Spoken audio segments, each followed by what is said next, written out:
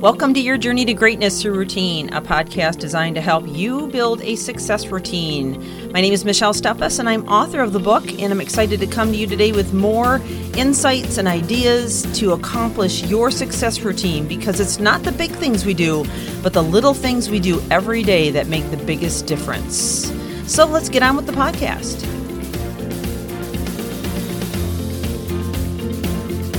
Welcome back to the podcast as we continue this series on shifting brain chemistry.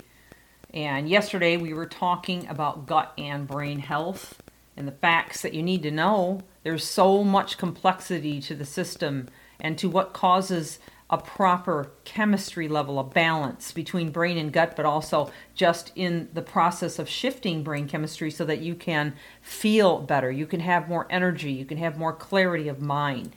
You get out of that funk that we tend to get into. And it really doesn't even matter what season we're in, although we have talked a lot about seasonal and climate differences that can affect our brain chemistry.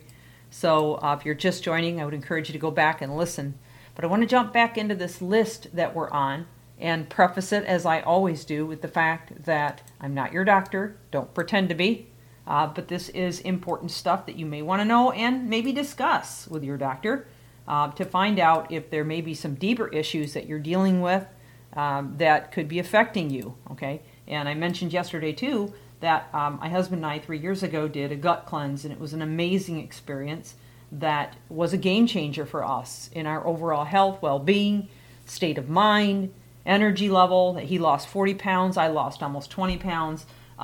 Definitely recommend that if you've never done that before. It affects your entire system. It's not just about your stomach, but about your whole body function, and your gut and your brain work together. So let's continue on this list. We were talking yesterday about tea and the powerful effects of tea when I ended the podcast yesterday.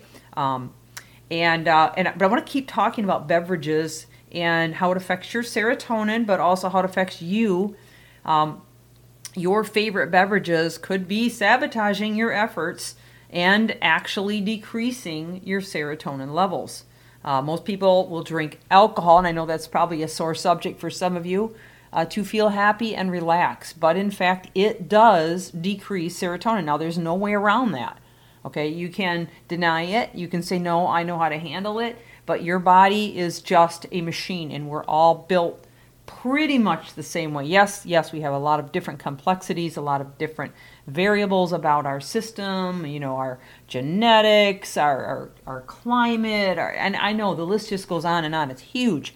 And it is true. We all manage things differently, but the fact of the matter is alcohol does decrease serotonin, okay? So diet soda sweetened with aspartame, again, that deadly toxin sweetener, is another culprit. The artificial sweetener reduces serotonin levels by inhibiting the brain's uptake and conversion of tryptophan. Okay, and we talked about tryptophan earlier on in the series. If you missed it, go back and listen.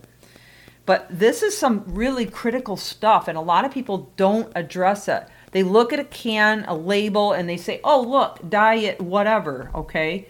And they say, oh, that must be good for you. No, you've got to do the research. You've got to understand. First, read the labels, get to be a label reader, all right? Look what's in the food. There are a lot of things in our foods and drinks here in the West, where I am, okay, that aren't even permitted in other countries or areas on the globe. They're literally banned for the reason of the damage that it does to your health, your mindset, your well-being. It even leads to societal disorders in terms of how it affects your mind. And, these are things that you have to do the research on. I can't do it for you, but I am bringing up some things that you may want to consider looking into. So back to serotonin. To increase serotonin levels with your diet, here's an approach you can consider, all right?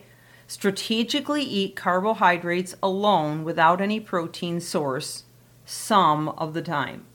Then incorporate serotonin-boosting foods like turmeric, cold water fatty fish, which we've talked about, and fermented foods into your diet.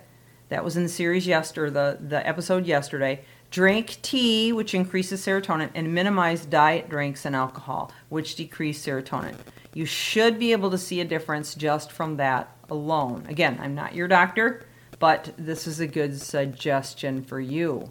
All right, well, while we're on the subject of food and nutrition, I think it's important that we also address endorphins. Okay, now remember, endorphins I've often referred to are what are released when we exercise or get physical movement. Okay, and that is very true. It triggers your pituitary gland, which floods your body with endorphins. And remember that endorphins are 200 times more powerful than morphine.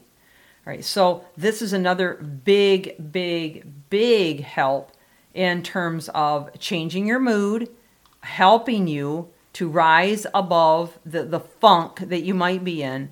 It's a game changer. It's plain and simple, a huge game changer, okay? Most people are familiar with the runner's high that we've all heard of, which creates like a euphoria and increased pain tolerance. And then that is true because of the kind of chemical or drug or whatever you want to refer to it as that endorphins is. Fortunately, some of the best things in life, like love, laughter, sunshine, and chocolate, are also contributors to increasing endorphins. So here's some research that was done on endorphins. And first of all, I want to say that endorphins are your body's natural painkillers. They are the brain chemicals that act as your body's natural painkillers. The word endorphin derives from two words: endogenous, which means from within, and morphine. Imagine that. The main alkaloid of opium. That's where the word endorphins comes from. So now endorphins comprise of a group of feel-good neurotransmitters that reduce pain, lessen the negative effects of stress, and keep the immune system running smoothly. Now you see why it's so important, okay? I exercise not necessarily because I like exercise, but because I love what endorphins does for me. Well, we have a lot more to say on this. We will have to postpone that till tomorrow as we are out of time. It's Michelle Steffes. Reframe and rewire greatness through daily routine. Thank you for joining.